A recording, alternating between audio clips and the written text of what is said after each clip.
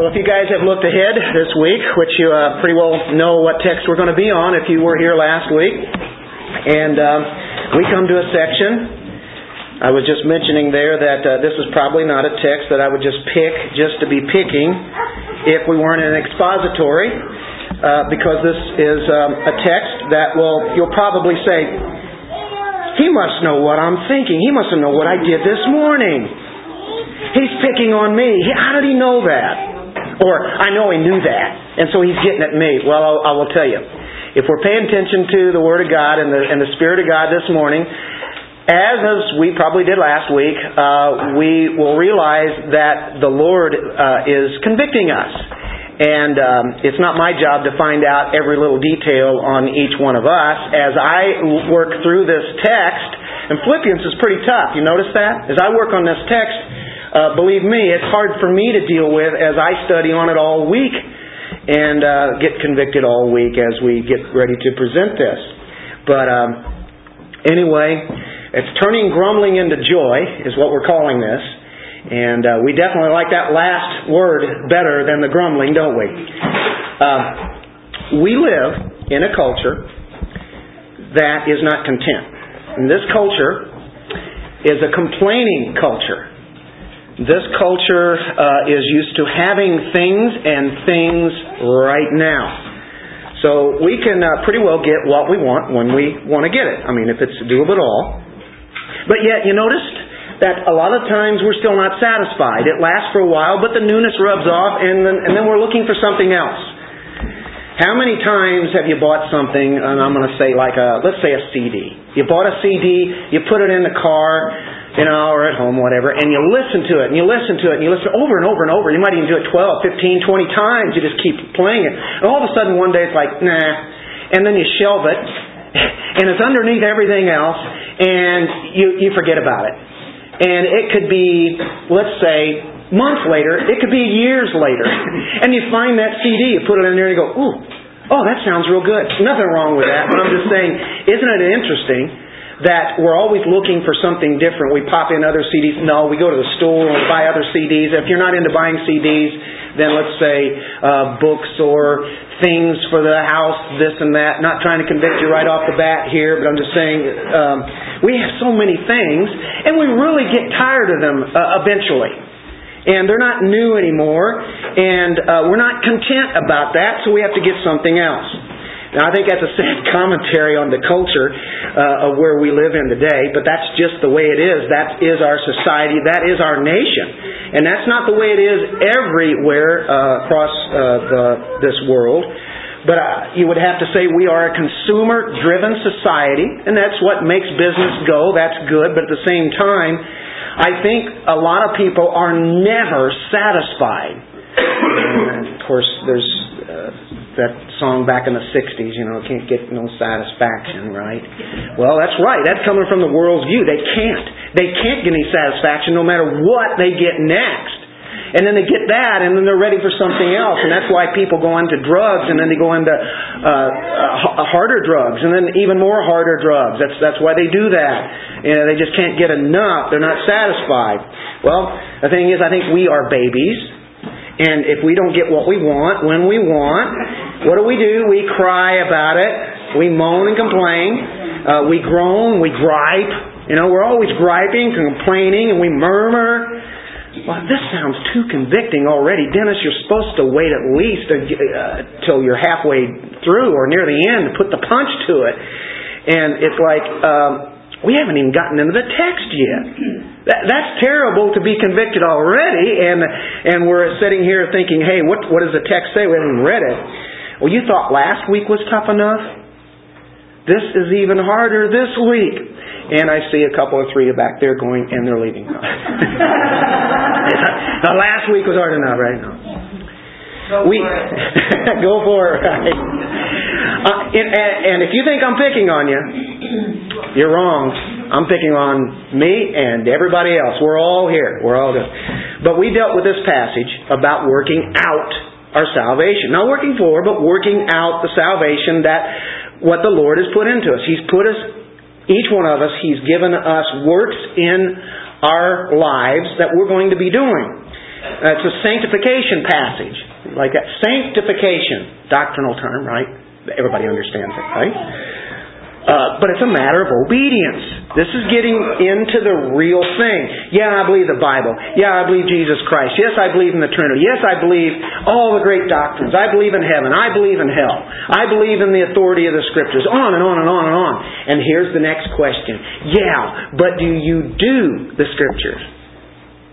In the catechism that we just did earlier, here's what the Scripture is about. To learn who God is, and actually, when you learn who He is, then you learn that you are empowered to do the things that He commands you to do. You can do these things.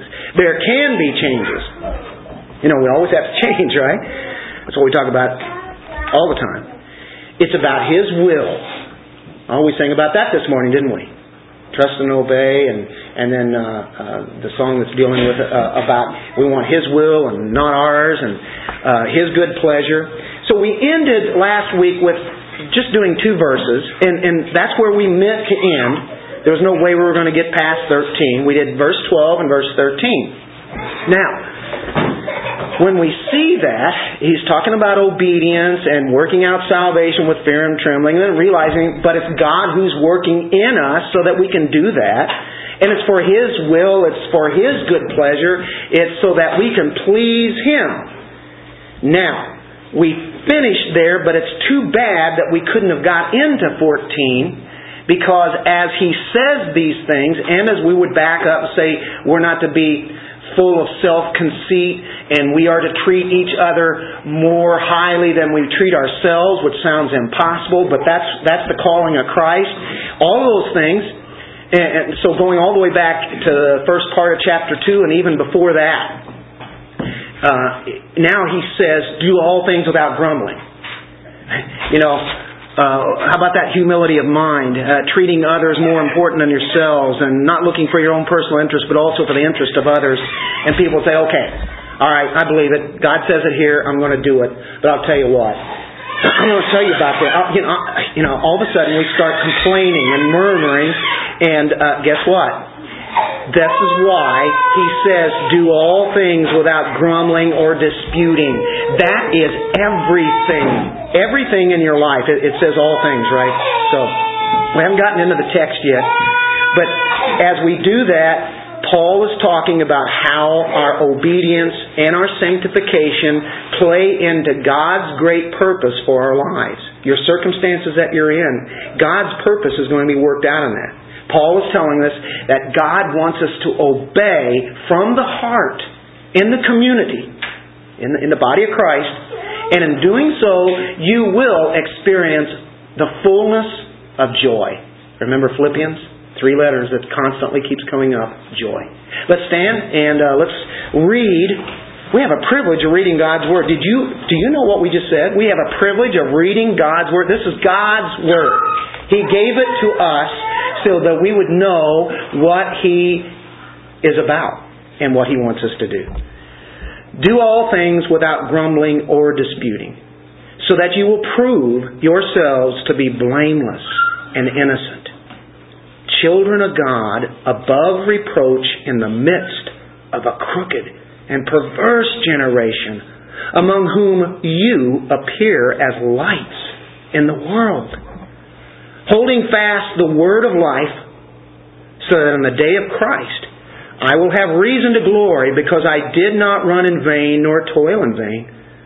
But even if I am being poured out as a drink offering upon the sacrifice and service of your faith, I rejoice and share my joy with you all. You too, I urge you, rejoice in the same way and share your joy with me. Father, you are the great God, and you have given us Scripture here. You are speaking to us today through your Word, through your Spirit. Help us to be like your Son, Jesus Christ, by this Word bearing on our hearts. In Jesus' name, amen. Verse 14. Do all things without grumbling or disputing. All things. What's all things? Well, here that's just remarkable, because there are sometimes that we feel that we have the grounds and we're warranted and we're legitimate in our moaning and groaning and complaining. It's legitimate to do that. I have the right to do this because this is what happened. Paul is saying you shouldn't complain. I want you to do everything. I don't care what it is. I don't care if it's the worst thing that's against you. And remember, where's Paul at when he's writing all this? Paul's in prison. Keep all that in context. Isn't it great when you go through a book and you say, oh yeah, that's right. That's right. You think of the circumstances and all this is and who he's writing to and what this is about and who he is and where he's at. And you go, wow, he's not complaining, is he? He's content. He's content at this. As you work out your salvation, and that's where we were at last week, right? As you work that out, as you're moving towards heaven. I mean, being in the very presence of God. The only noise that we really should be making is praise to our great God. Rather than the other stuff. That's what it's about. Not complaining. As we work our salvation, do it without grumbling. He said, but you don't know my circumstance. I don't want to know it. I don't really care. I have enough problems with my own.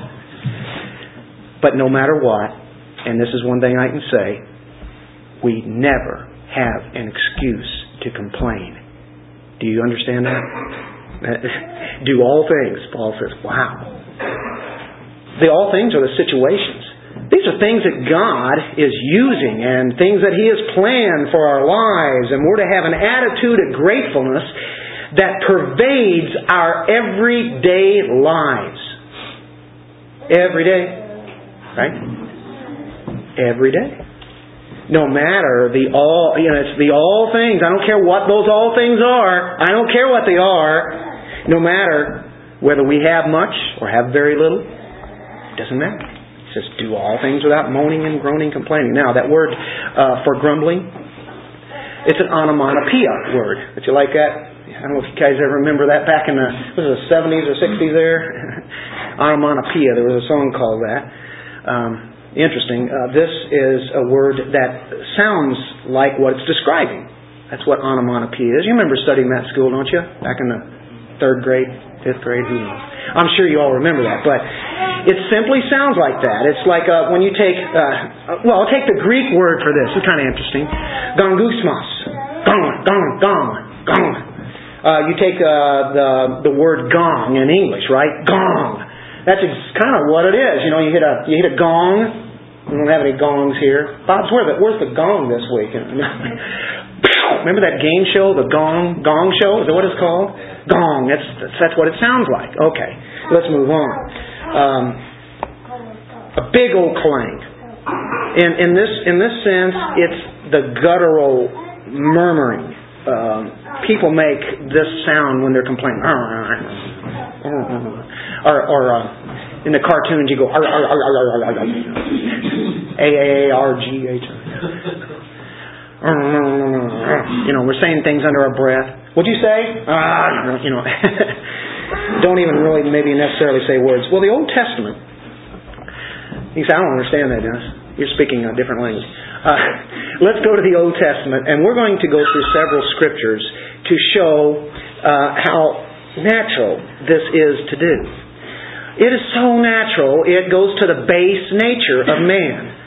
And you know what? I have come to this conclusion this week. This is one of the worst things that you can absolutely do, and it's one of the things that we probably all are guilty of doing.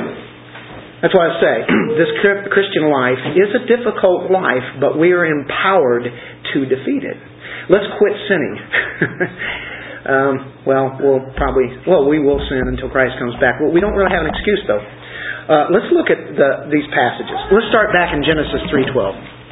That's a good place to start, right? Genesis 3. This is where the first sin happens. Sin has already happened.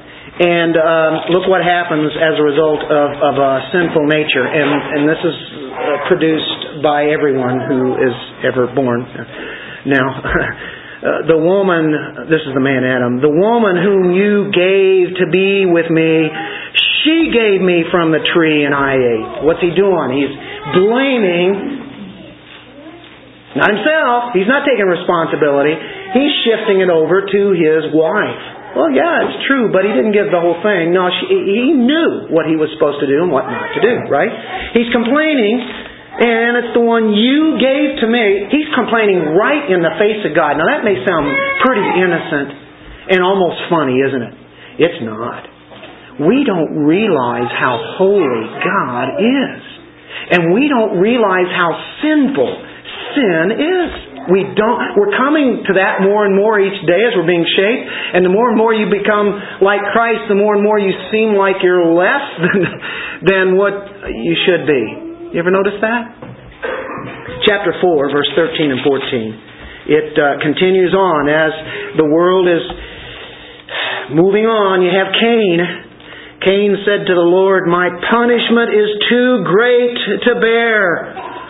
Behold, you have driven me this day from the face of the ground, and from your face I'll be hidden, and I'll be a vagrant and a wanderer on the earth, and whoever finds me will kill me." Complain, complain, complain. God already told him what he could do, but he didn't want to do that. He wanted to do what he wanted to do. We know the result of it. Exodus 5. In verse 22 and 23. And this is Moses, I believe. Moses, come on. Then Moses returned to the Lord and said, "Oh Lord, why have you brought harm to this people? Why did you ever send me? Ever since I came to Pharaoh to speak in your name, he has done harm to this people, and you have not delivered your people at all." Complain, complain. Ever since this has happened, look what's happened. Look at this. Look what's happened to the people. Let's go to the book of Jonah. Oh, remember that little prophecy book? Jonah. Remember Jonah as he was to take the good news to the lost people of Nineveh? And Jonah didn't want to do that. He didn't want to do it. And then he wound up doing it. And then after he did it, he still regretted what he had to do. You know what I mean, right? Well, when he did that, of course he had a little tree, and God actually then took the tree from him, his little shade that he had. Remember that? 9 and 10, then God said to Jonah, "Do you have good reason to be angry about the plant? Do you have any good reason?" And he said, "I have good reason to be angry, even to death." And this is a man speaking to God like this. Then the Lord said, "You had compassion on the plant for which you did not work and which you did not cause to grow, which came up overnight and perished overnight. Should I not have compassion on Nineveh, the great city in which there are more than 120,000 persons who do not know the difference between the right and left hand, as well as many animals?" He said, "I had compassion on these 120,000 people. You had more compassion on your little plant." Complain, complain. Jonah, look what God is doing. It wasn't about God, it was about Jonah. But God used him, didn't he? God will use you no matter what. Numbers 14:36. Numbers 14:36. As for the men whom Moses sent to spy out the land, and who returned and made all the congregation grumble against him by bringing out a bad report concerning the land. So the people started grumbling when they heard the report that shouldn't have been brought like that in the first place. Now we go to Exodus chapter 14. We go backwards. I don't have all these in order where we go forwards, because it's a Bible drill this morning. Is that okay? Can we do a Bible drill? Exodus, grumble. All right, he's taking my hands. Yeah, that's good. Exodus 14 now, verse 11.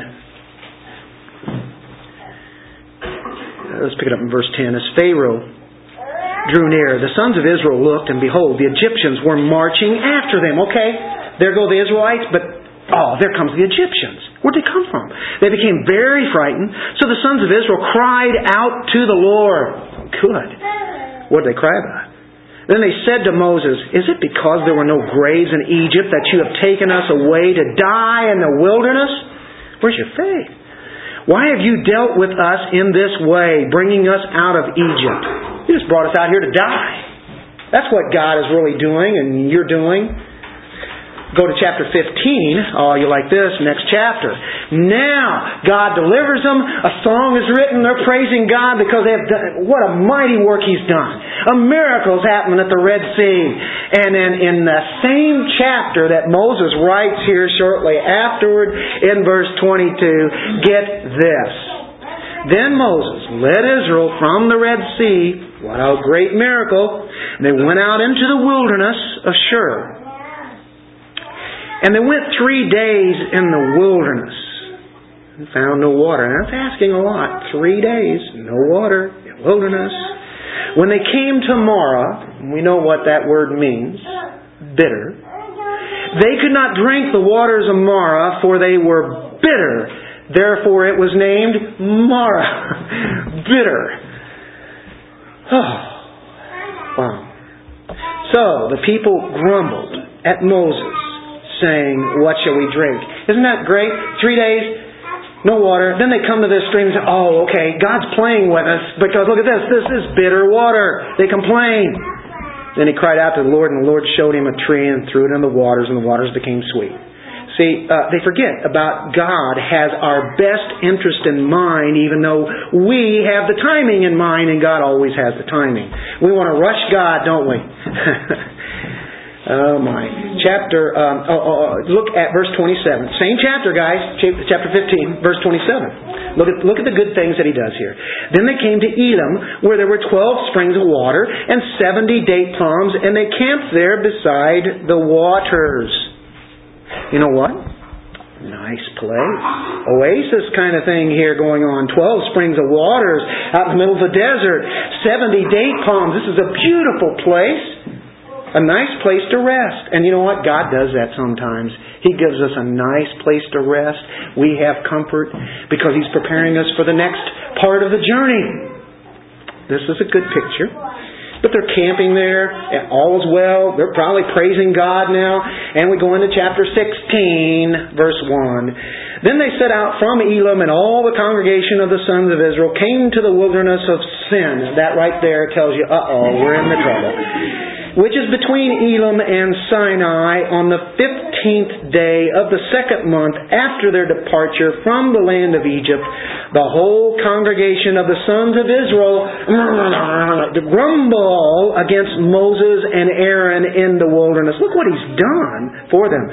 The sons of Israel said to them, would that we had died by the Lord's hand in the land of Egypt, when we sat by the pots of meat, where we ate bread to the full, for you have brought us out into the wilderness to kill this whole assembly with hunger. Don't they know what He's done with all of the plagues, the deliverance of the Red Sea, giving them water? Don't they know what He has done? Look at His doing His work.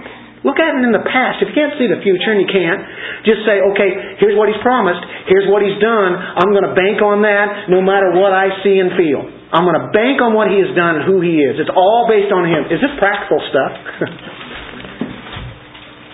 Exodus 17, 1 through 3. Oh, I'm making it easy, aren't I? Here we go again. Boy, is He testing them or what? Yeah, He is. Then all the congregation of the sons of Israel journeyed by stages from the wilderness of Sin, according to the command of the Lord, and camped at Rephidim, and there was no water for the people to drink. Sound familiar? Therefore, we already know what the therefore is. You don't have to read, right?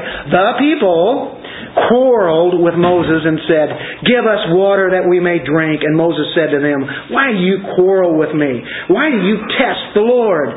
But the people thirsted there for water, and they grumbled against Moses and said, why now have you brought us up from Egypt to kill us and our children and our livestock with thirst? Is that what it's about? Don't they know what God has done? They're complaining against Moses because he's the one who's leader and he's representing God here. He's kind of like their priest. Let's go back, Exodus, Leviticus. Let's go to Numbers chapter 11. They said, this is enough. And I just kept on going. Chapter 11, verse 1. Now the people became like those who complain of adversity. You ever had adversity? They complain like people in adversity in the hearing of the Lord. And when the Lord heard it, His anger was kindled, and the fire of the Lord burned among them. and consumed some of the outskirts of the camp. God is really patient. He is patient. He is patient. He is patient. He's more patient than any human being could ever be patient. Yes, that's an attribute of His. But He's also a God of justice. And He must meet the demand of His holy requirement of the law. And they've been disobeying Him. Now they're complaining here again. And He says, okay, all right. Look in verse 4. The rabble who were among them had greedy desires, and also the sons of Israel wept again and said, "Who will give us meat to eat? We remember the fish which we used to eat free in Egypt, the cucumbers and the melons and the leeks and the onions and the garlic." Imagine a congregation of 2 million eating onions and garlic and breathing behind you. But now our appetite is gone. There is nothing at all to look at except this manna. Oh, man. Okay, see the complaining? God gave them manna. Gave them everything they needed. Gracious. He's so gracious, though. Chapter 14, verse 27. Oh, we're going to hang out in the Old Testament today, Dennis? The Lord spoke to Moses, verse 26, Aaron saying, "How long shall I bear with this?" Look at this. Look what God's saying. Evil congregation. God's people are not evil. Did you know that? But this congregation as a whole is evil. Why? Because they've been grumbling. He says it right here. Who are grumbling against me. That's why I said this is one of the worst sins you can have. Because it's about me. Me.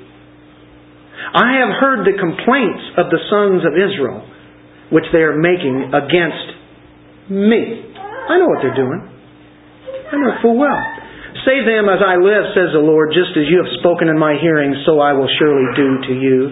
Your corpses will fall in this wilderness, even all your numbered men, according to your complete number from 20 years old and upward, who have" what? Grumbled against me. Are we getting the picture?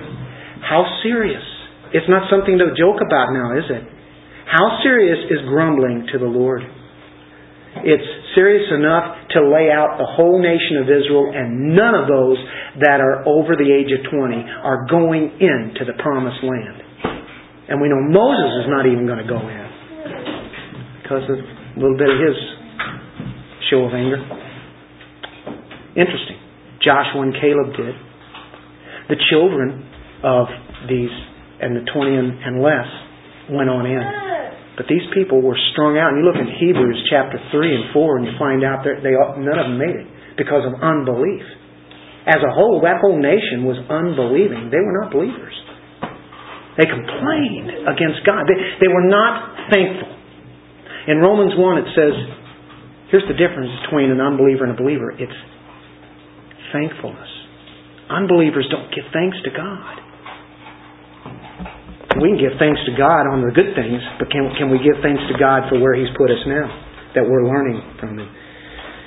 Wow. Okay, Numbers 16:41. We're not done yet. He said, isn't that enough? 16:41. As this goes on. But on the next day, all the congregation of the sons of Israel grumbled against Moses and Aaron, saying, "You are the ones who have caused the death of the Lord's people." They're ready to get Moses and Aaron now, aren't they? I want you to look at Psalm 106. Now we get out of the Pentateuch, go to Psalms. God has a lot to say about this. Folks, as I looked at this week, I go, wow. He really does take this seriously, doesn't He? Then they despised the pleasant land. They did not believe in His word, but grumbled in their tents. They did not listen to the voice of the Lord. Therefore He swore to them that He would cast them down in the wilderness, and He'd cast their seed among the nations and scatter them. They would be judged eventually. The children's children and on. He judged the nation of Israel. They were complainers. They grumbled. That's what they did. 1 Corinthians chapter 10. Now we go back to a little bit of commentary on this as Paul is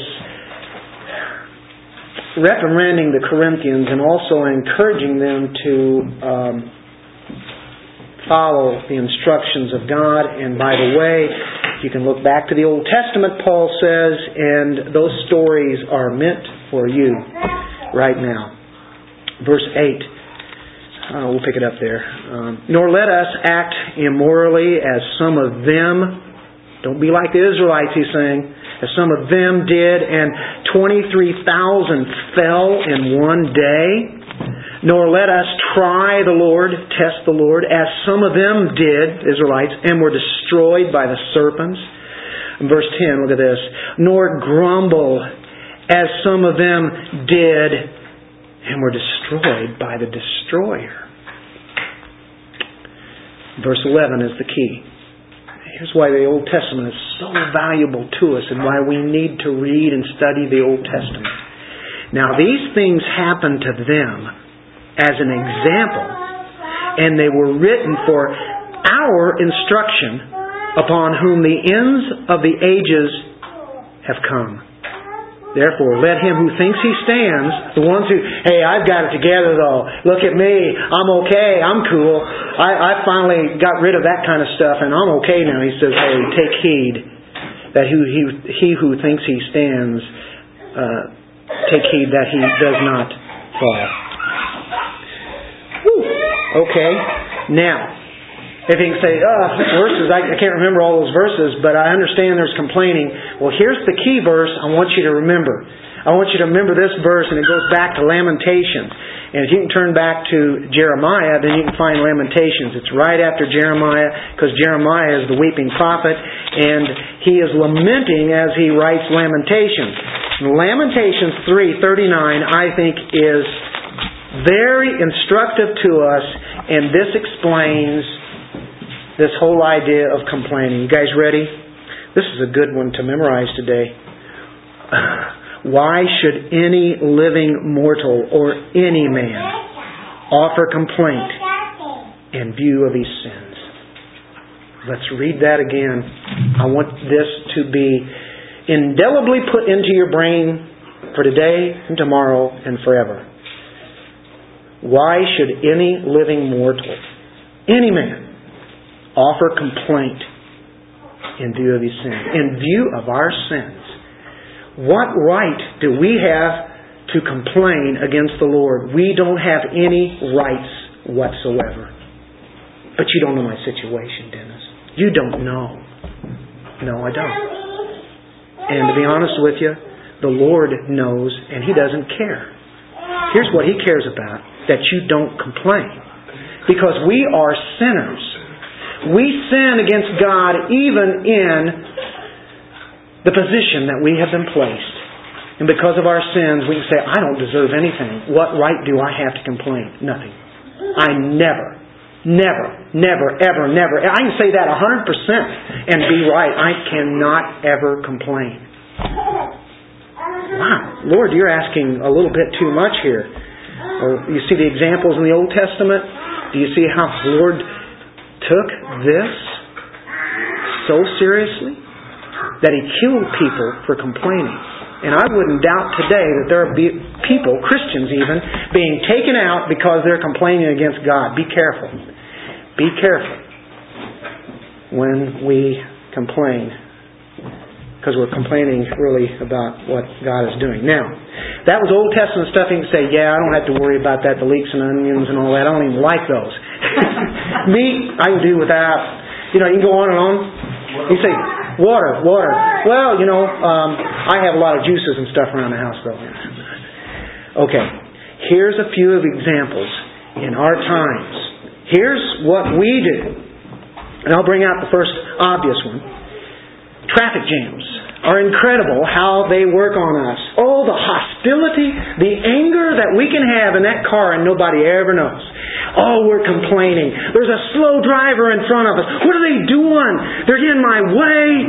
All right, they're in front of you because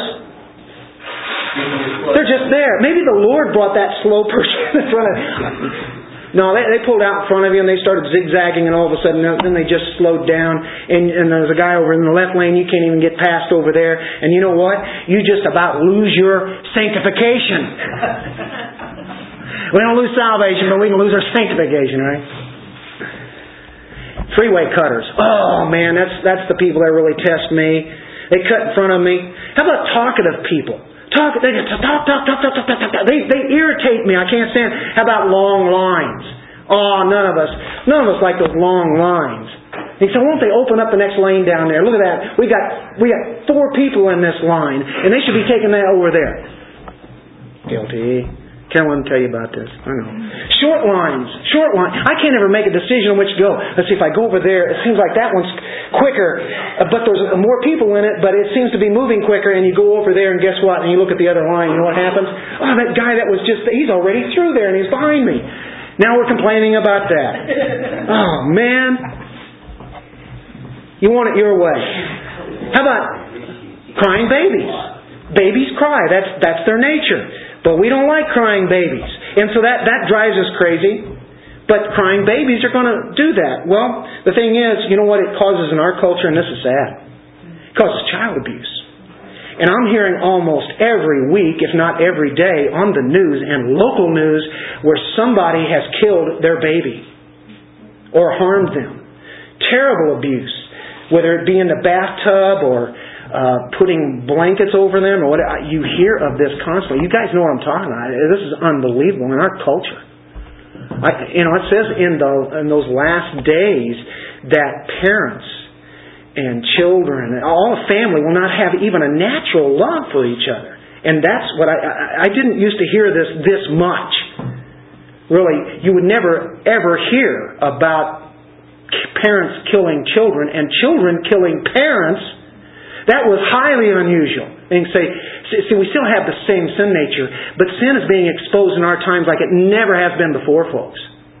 So we just can't just write it off and say, well, that's just the nature of man, and he's always done that. No. I don't think we've heard it as much as we have lately. It's a constant thing. What's going on? Phone calls at inappropriate times.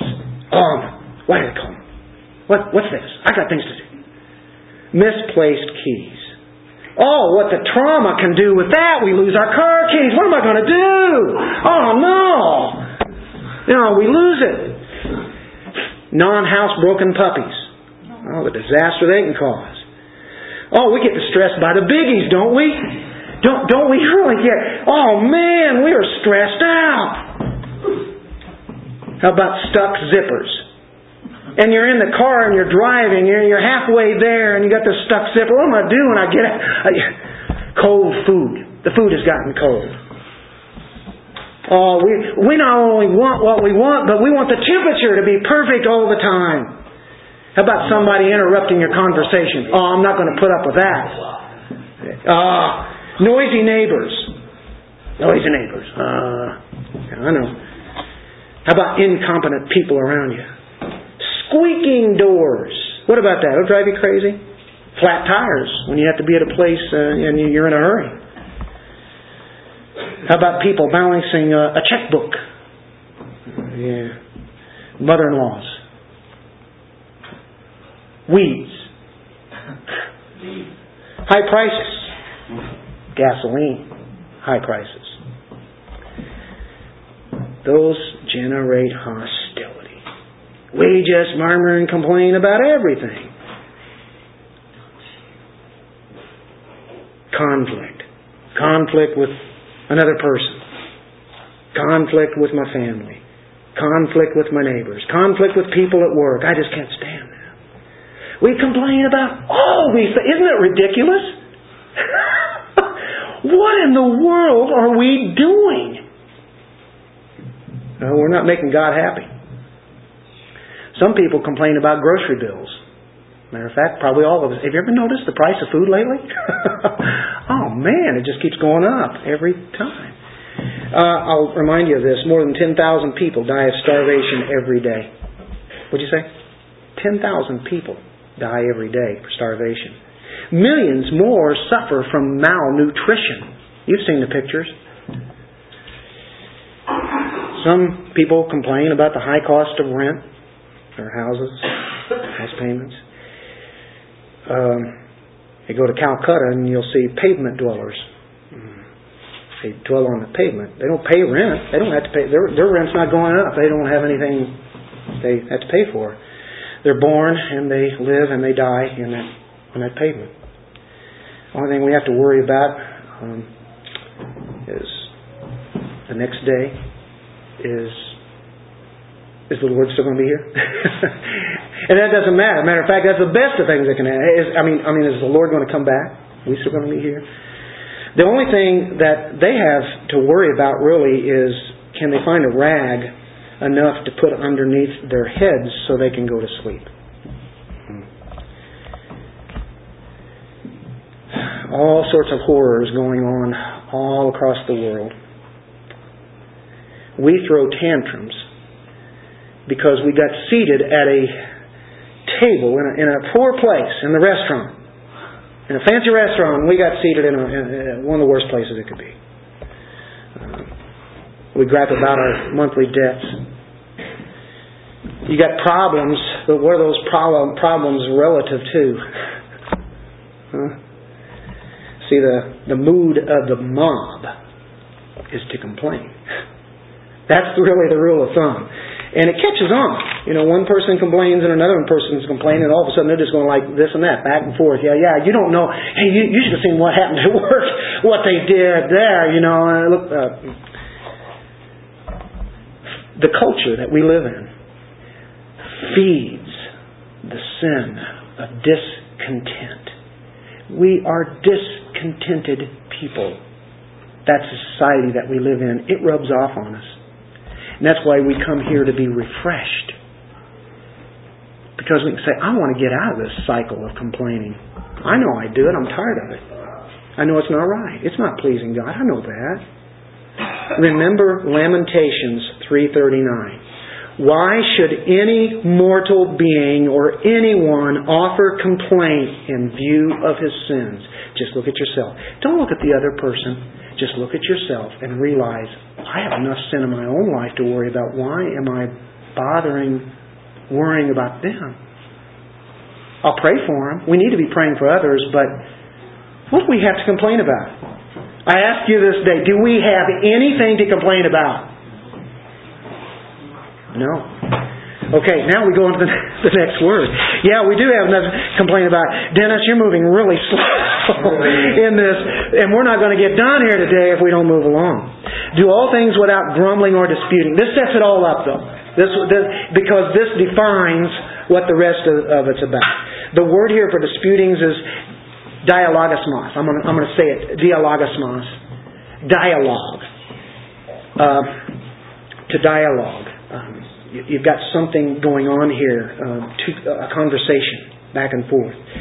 It means to question or be a critic, to bring forth criticism.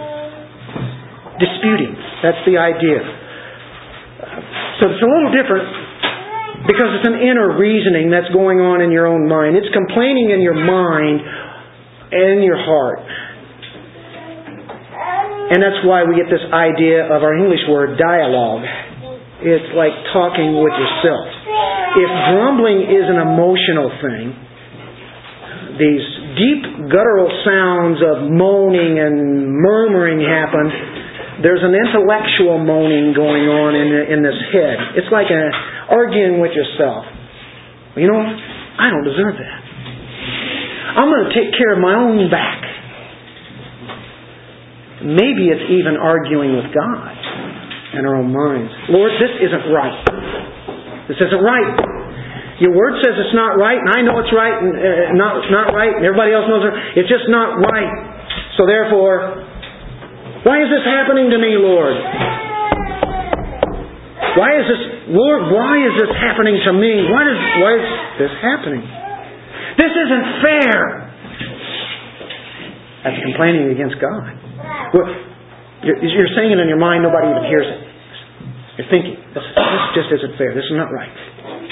Well, what Paul is really trying to get at is that both of these things, the emotional grumbling and the intellectual disputing that we can have in our own minds, debating with ourselves, debating with God, they all flow from pride. They flow from your own sin of pride. Sinful questioning is very wrong. Now, take this back to the Philippians. They were amongst a people who were very intelligent. They had philosophers. And there were ones who particularly followed Aristotle, for instance. They were filled with such a pride. They had the mind and the intellect that God had given them, and they had a debating spirit. So they'd sit in the marketplaces all day long and debate this and debate that and the other thing. It was worthless nonsense is what it was. But they took pride in their ability to be able to dispute. We love to dispute, to argue against whatever it is, to complain, to murmur. And this thing was epidemic in the city of Philippi. And he knows that. He knows the nature of man. And he says, that's what's happening here. Paul's writing to them. I wonder this. Do we ever complain against God? Do we ever do that? God asks us perhaps to do something. We know what His Word says. Maybe one of God's servants asks us to do something. That thing's really going to cost us. It's going to cost us time. Might cost us gas money to get over there where a need is. I have precious time here, and I can't waste that. We begin to feel that there's a price in this. There's a price that you have to give. There's this pride here. It's giving up self. Do we grumble? Do we say in our minds here, well, why should I? It's not fair. Why should I? What really Paul is impressing on us here is, hey folks, this is what you're supposed to do. Paul's in prison. That's not fair. But he's suffering for Christ. For Christ's sake, the gospel's sake. Look in James 5, verse 9.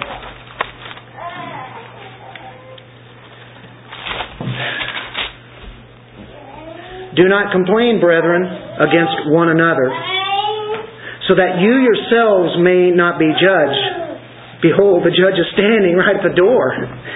Oh boy, that convicting. Don't complain. Remember, the judge is there. Fear and trembling, the Word of God. If we're reading this and we're listening to this, we're going, oh wow, He really is. Lord, thank you for speaking to me here. 1 Peter 4:9. Be hospitable to one another without complaint. That's it. Now, folks, we get to go on to point number 2. Are you ready? Are you ready? All right. But we're moving on to something that's positive. We're trying to get to this joy thing because we're all recognizing our problem. And boy, we can find a lot of things to complain about. If you want to start with this church, boy, you could find 1,000 things wrong with this church. The individuals in it. Look at them. Look what they do. Look what they don't do. Look at this. Look at this. Look at this. Or you could say, I wonder what I can do. I wonder what the Lord has in mind that I can be helpful to this situation because we're all prone to this. Now that's not natural, is it?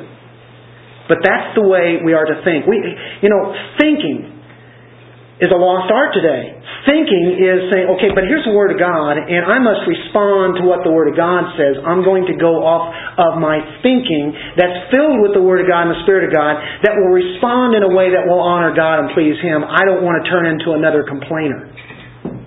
We've had a lot of complainers in this church down through the years because every church does. I'm not picking on our church. Every church has the complainers. We all know about them. That's why there's such thing as splits.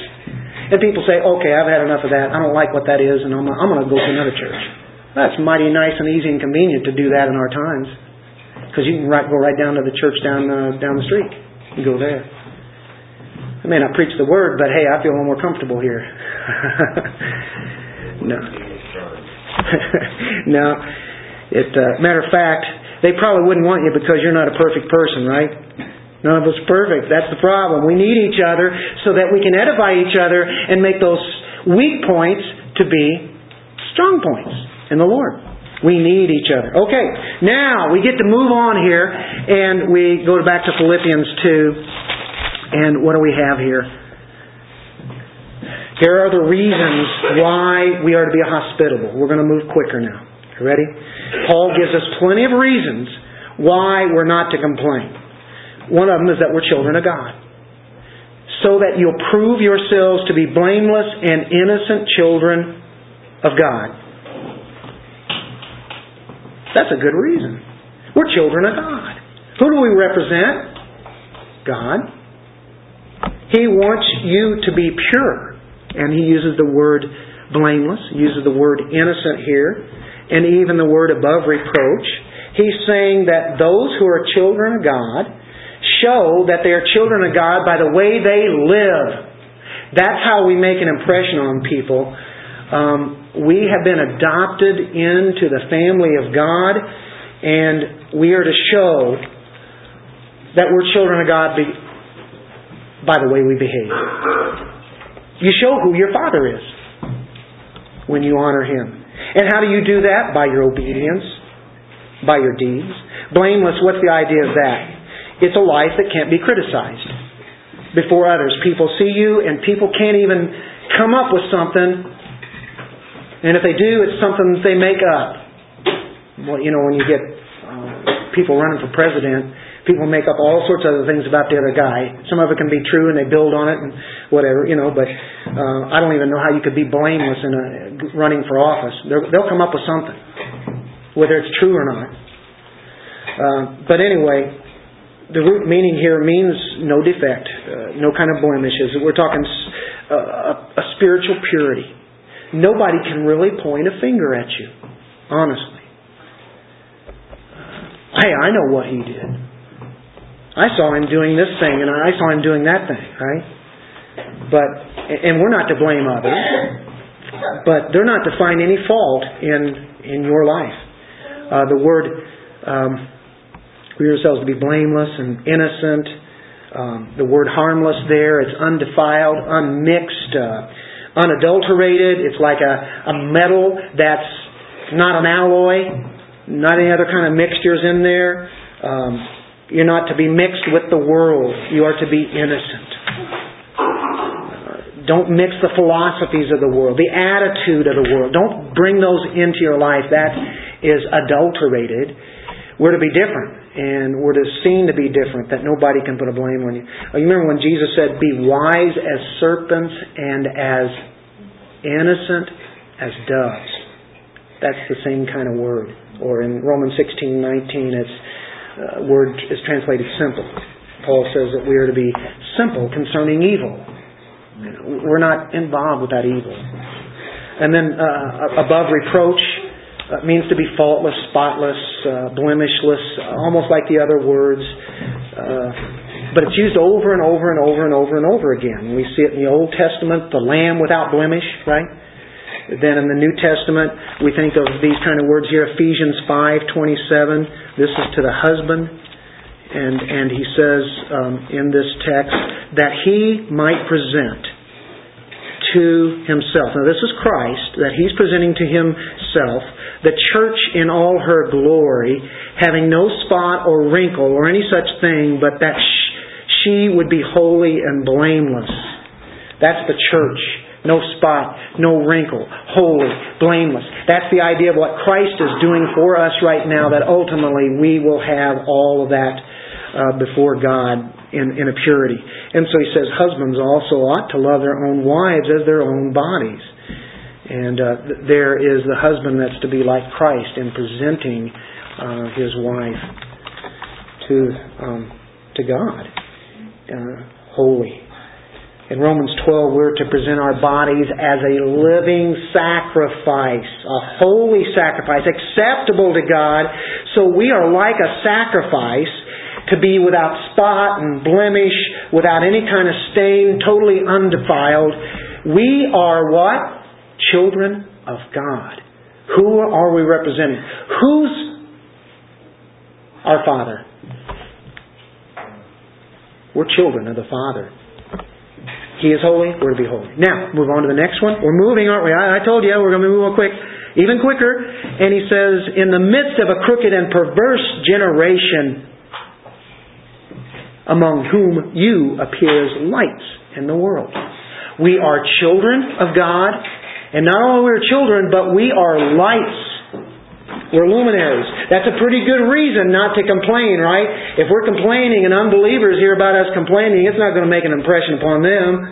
We're to be like lights in a wicked, dark world, because that's what it is. It is a wicked, dark world. They're going to complain.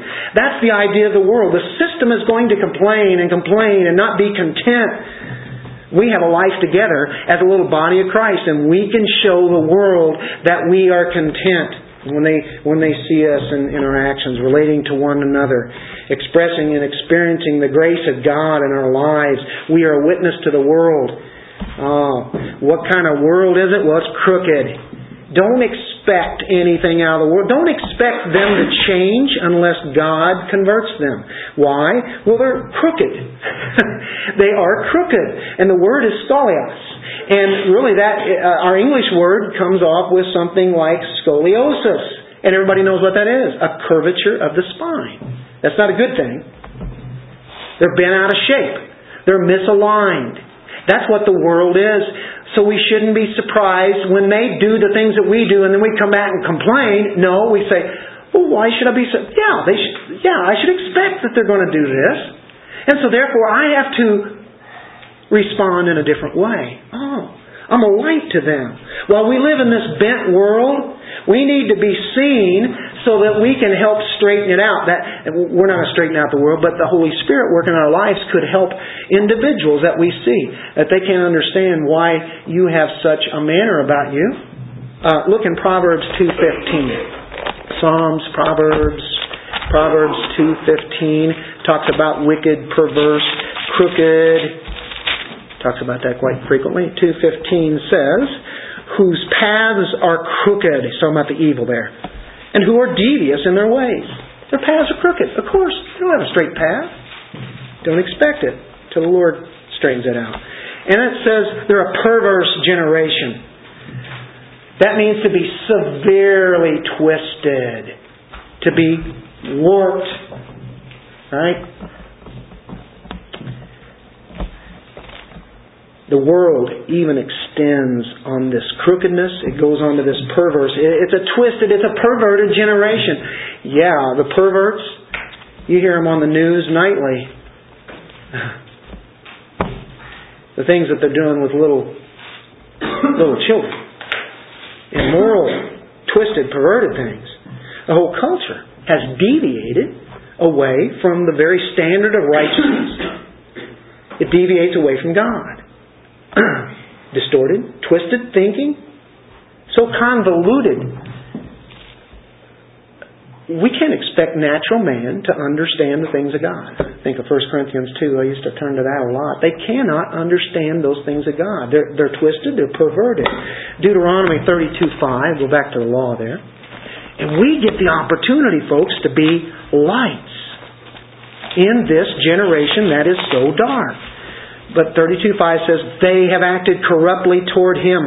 They are not His children because of their defect. Look at this.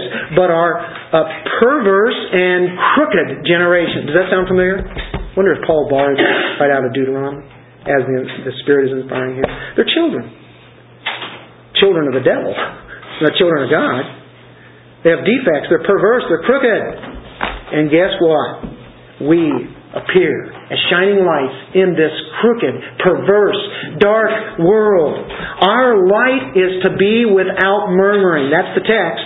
The lost world is watching us and hearing us.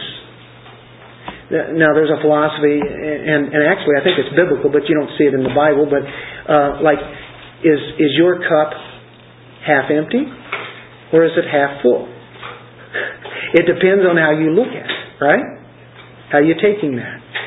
Look in Matthew 5:16. We are lights, folks. We can bring light to every situation. Every situation, light can be brought to it. Whenever something evil is happening, we can say, yeah, but I have good news. Here's why the bad news is happening, but I have good news. Matthew 5:16, Sermon on the Mount, a great text. Jesus says, "Let your light shine before men in such a way that they may see your good works and glorify your Father who's in heaven." If we happen to be complaining and murmuring and going on and on about it, guess what? I'm going to have to bring this thing to a close, folks. We have moved through this. You can think of other places. We're luminaries. Just like the sun, the moon, and the stars, I've got that idea across. We are to shine. Verse 16 of Philippians, holding fast the word of life. This is the word of God, the eternal word of God. We put the word out to them. We offer it to them. We have that. Non-believers don't have the word of life, but we can tell them how to get life. It's a very precious truth. It's life. Where does life come from? Well, from God. He is life. Oh, they're complaining about everything. Yeah, but you can come in and bring them good news. You can bring them life. It's the word of life, the gospel. It's the gospel that brings life. We are the lights that God is using us. He's the light in us, but we are that fixture that He's using. And here we go, 17 and 18. This only makes sense now. Look at this. Verse 16, holding fast the word of life, so that in the day of Christ, when He comes back, I'll have reason to glory. I'll have reason to glory because you Philippians, you guys were under my ministry, and I gave you the truth. I didn't run in vain nor toil in vain. I'll know that what I did, look what God did working through me to what happened to you on that day that Christ comes back. And I can glory in that. Glory in God. Verse 17, but even if I'm being poured out as a drink offering was like your wine that was poured on after that sacrificial animal was put there, and that topped it all off as He poured that drink offering on there. And it would be a sweet aroma that would go to the Lord as He was pleased in that sacrifice. And the service, they sacrificed. They had service. Paul had reason to be joyful when Christ comes back, as they had served Christ. And he wanted to see that. Wouldn't you want to see at the judgment seat people that God used you to bring the gospel to and encourage and edify? Wouldn't you love to see them take root and then grow fruit? And there's the Lord there and He gets the glory. That's what Paul is talking about. That's joy. That's the biggest joy. We're not to complain because we are to be rejoicing. Here's two things you can do. You can either complain or you can rejoice. How are you going to look at it? Is my glass half empty or half full? I know that sounds like positive thinking, but you have a choice to make, and you're responsible for that choice. Paul had a pastoral heart. I have a pastoral heart. The best thing a believer can do for his leaders and his overseers, apart from praying for him, is to stop complaining, to stop murmuring, to be united, to be able to see that the work of God is in them and that it's profitable. Can I say to you, it's also my business. It's my business as a pastor, because at the judgment seat, I am responsible for what I've done for your souls, of how the Word of God has brought from me to you in teaching and preaching, and then individually. I'm going to have to give an account of what I've done. Fear and trembling, yes it is. And where I've fallen short, I must confess.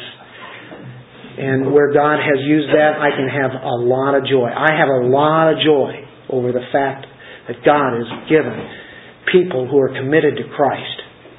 And that gives me joy. It is my business, isn't it? I have no greater joy to hear my children walk in truth. That's in 3 John. I can't think of a better joy than seeing people walk in His fruit. People being faithful. And we know that I'm not running this race for nothing. And every one of us should be the same way, because we're responsible for other people here too. You too, I urge you, rejoice in the same way, he says in 18, and share your joy with me. Folks, the darkness that we were talking about, all that sin that we have now, has transferred over into joy. And you know what? That's the gospel. We sin, but look at what we have. We have great joy because of the gospel of Jesus Christ. Let that light shine in us so that we can bring glory to our God. And we will stop murmuring and complaining, won't we? We can start shining and burning for God. Father, You are the great holy God. We want to be lights as we are children of God, holding forth this word of truth, and so that You would rejoice, that I would rejoice, that each one here would rejoice, and other people rejoice, that we'd be shining and burning for God, and our church would be blessed. The world would be blessed. Your leaders would be blessed. All of us will be blessed when we stand at the very judgment seat of Christ, according to what You have given to us in this body of Christ. And in Jesus' name we pray. Amen. Amen. And on that note, let's take joy in communing with our Lord.